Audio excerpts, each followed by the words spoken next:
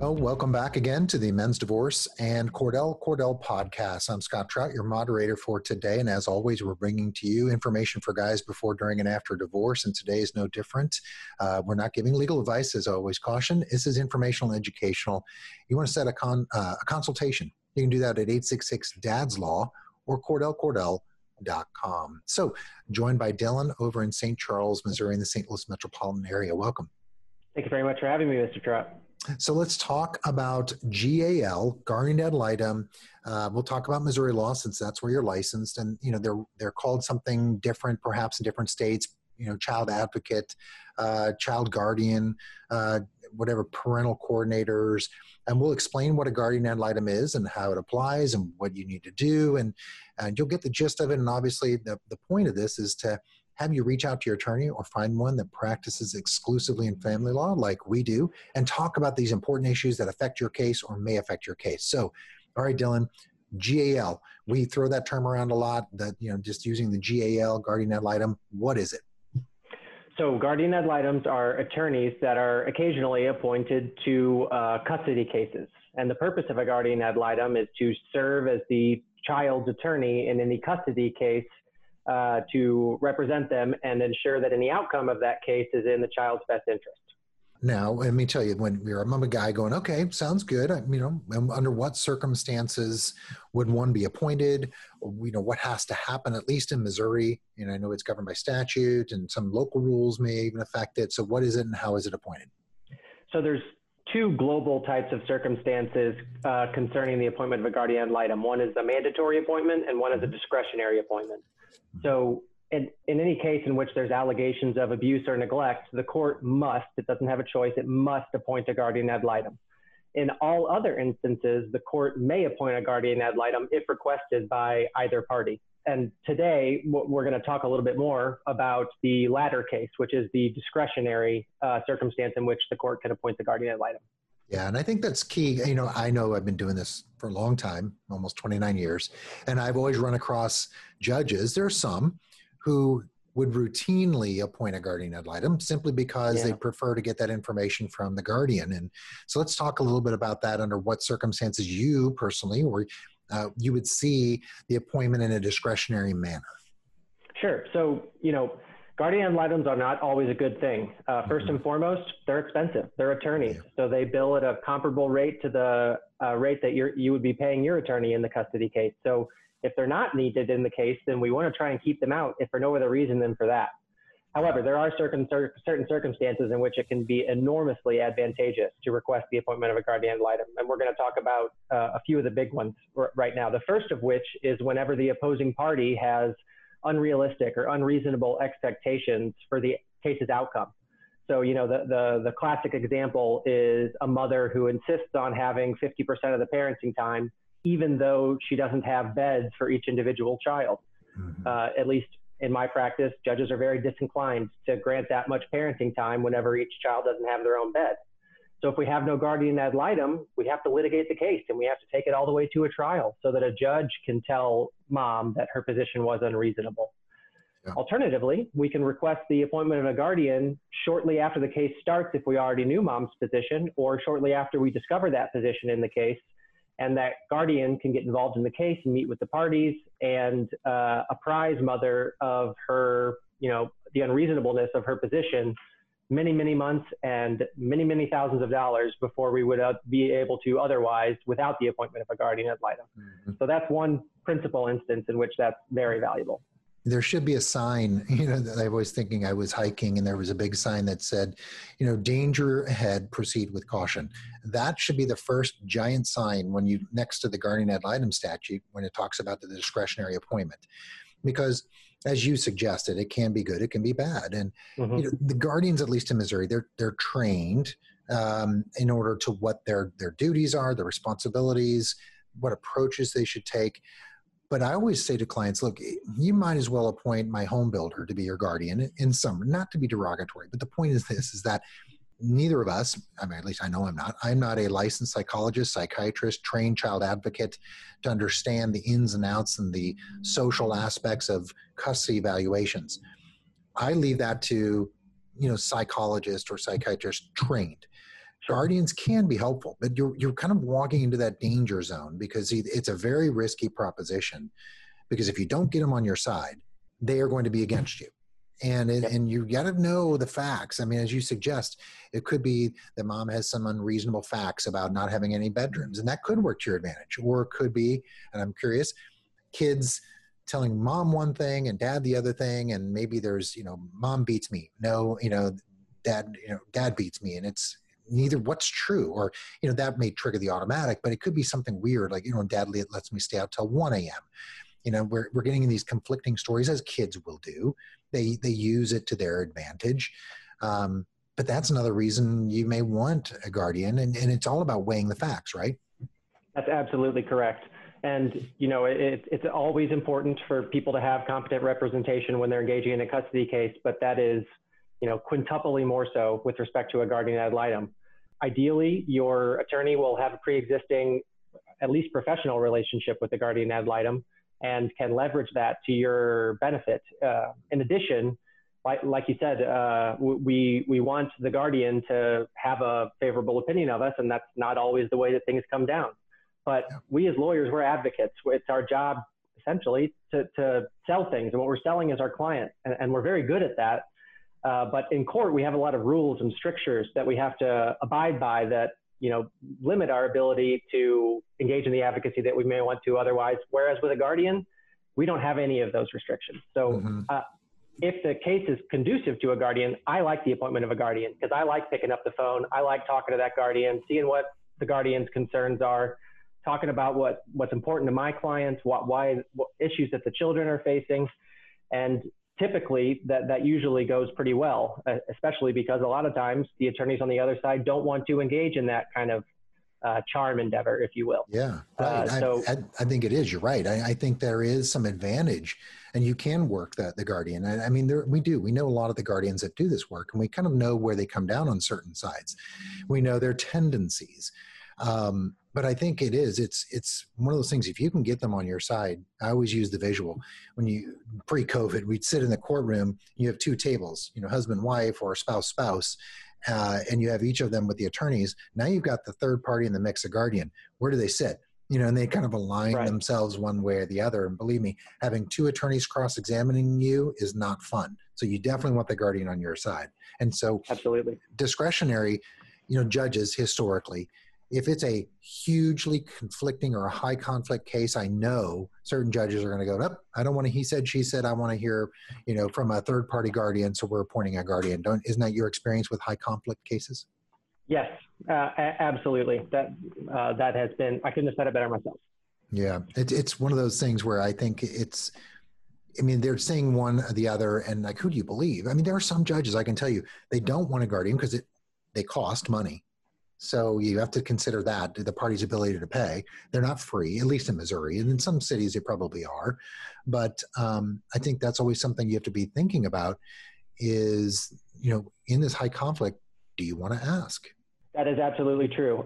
Because like we were talking about earlier, it can cut both ways. So sometimes I have clients who, while they may be very good dads, they just don't present very well on a witness stand or to a guardian.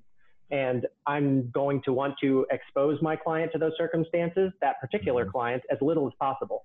So in that instance, I am going to want to wait and just have that one opportunity in front of the judge, essentially. But for most of my clients, that's not necessarily the case. But like you were talking about, it is very important that the guardian have a favorable opinion of you, because for all intents and purposes, the guardian is going to be your judge for all issues related to custody throughout the duration of your case. For the reason that at the end of the case, the guardian is going to make a recommendation to the court as to what the guardian thinks the appropriate custody outcome is. And one of the biggest things that judges hate is getting overturned on appeal because they made a mistake. And if a judge is subscribing to the guardian's recommendation on custody, it's very, very unlikely that judge is ever going to get overturned on appeal. So they have every interest in subscribing to the guardian's recommendation. Yeah, you have a job as now you have to cross-examine your spouse and cross-examine the guardian and the evidence that the guardian relied upon to show, either that it's not truthful, it's, it's unreliable, or it's an abuse of discretion, or they didn't follow their duties. I look back in my past, and maybe a handful of times I've been able to get the judge to not go with the guardian's recommendation. It's rough. I mean, the judges trust these guardians and it almost supplants the judge. Now, the judge is just left to rule on evidence and not make a decision on custody. And it's somewhat risky. So that kind of begs the question of, under what circumstances would you maybe perhaps recommend to a client, generally speaking, under what, fact patterns where you're going to say, yeah, you may want to consider a guardian? Well, we were talking earlier about the high conflict cases. And so that's going to be one other instance in which I would recommend that appointment, for the reason that, so if the parents have one or two issues that they disagree on, then provided that they're represented competently by experienced litigators, they can be pretty confident that they're going to be able to show everything to the judge that the judge needs to know and consider to make the right call in the matter, in the course of their 2, 4, 6-hour trial. Yeah. However, conversely, if the parties disagree on, 13, 15 things, well, then they cannot be as confident that they're going to be able to present all of the issues that the judge needs to know to decide all of those 13 to 15 things in a 2, 4, 6-hour period. And more importantly, can hold the judge's attention through all of that such that the judge can make the right call. So in those instances, the guardian can get involved in the case much earlier and assimilate all of those facts and considerations over the course of several months rather than several hours, and make a synthesized and distilled recommendation to the court, having for many, many months considered all of those factors and circumstances. Yeah. So that's going to be one other instance or fact pattern in which I think that the appointment of a guardian ad litem is going to be beneficial.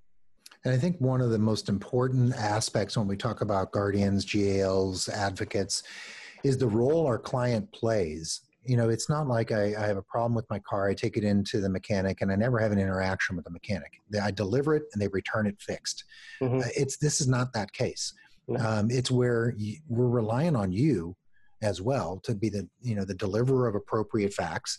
You sell your position well.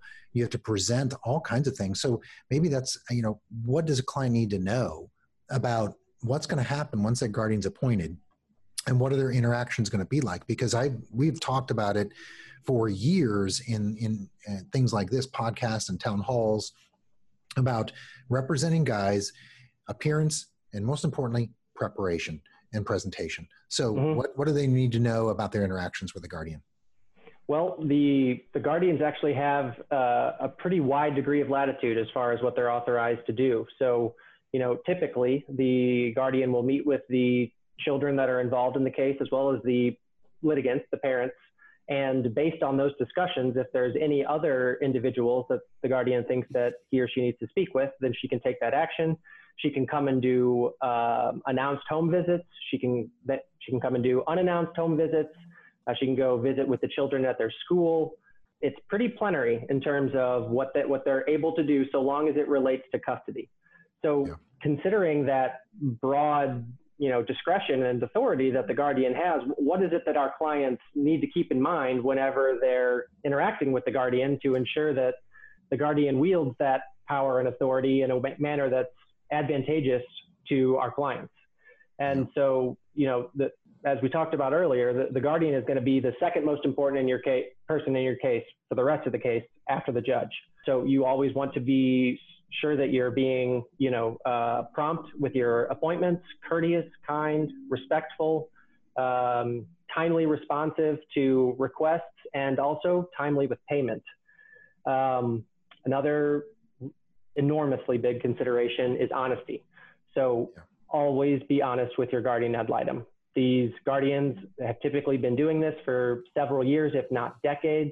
They've had scores of people lie to them, and they're very good at being perceptive as to when someone is telling the truth or not telling the truth.